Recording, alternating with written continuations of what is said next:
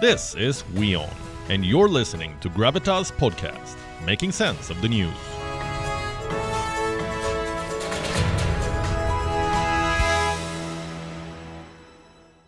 China is an economic powerhouse, the second largest economy in the world, worth $17 trillion. Time and again, we've told you about the power of the Chinese checkbook, how it's used to bury independent countries under Chinese debt. Now, what if I told you that China is running out of cash, that the Chinese government is unable to fund local governments? There's a big hole in China's budget. Do you know how big? Close to $1 trillion. Local governments in China are struggling to make ends meet.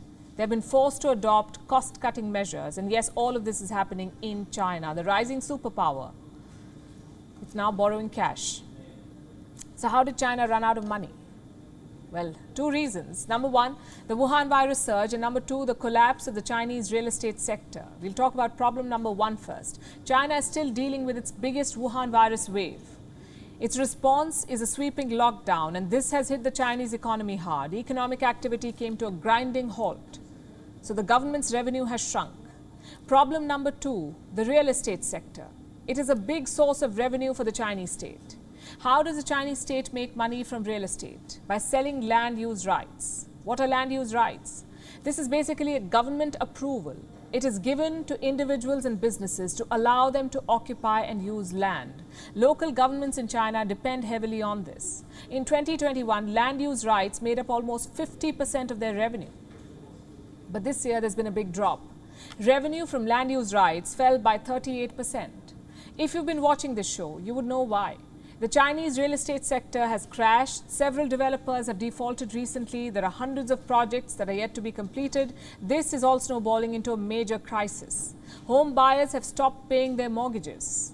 More than 200 projects in 86 cities have been affected by this. And this is hurting China in a big way. So much so that several local governments could go broke. I have some estimates.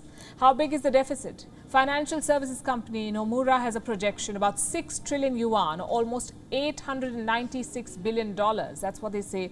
That is the funding gap, they say. Local governments need almost $1 trillion in China. There's another big problem, and that's debt. 30% of all local and regional governments are strained by debt.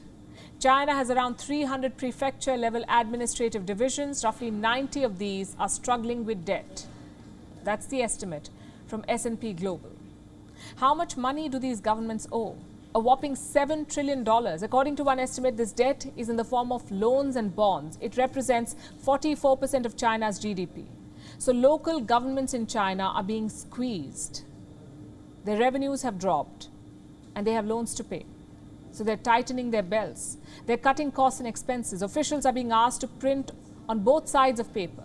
The use of air conditioners is being monitored. Officials cannot bring aides to meetings. There are curbs on buying stationery supplies. There are no notebooks and pencils for civil servants at meetings in some places. And yes, we are still talking about China, a country that gave loans worth trillions of dollars to the world, a country that trapped nations under the burden of debt. Now, Chinese local governments are caught in the same debt trap. They don't even have enough money to buy stationery. There's only one way to deal with this. Beijing has no option but to raise cash. And how do you do that in China? You borrow. So local governments are issuing more bonds. They've raised more than 4.4 trillion yuan already.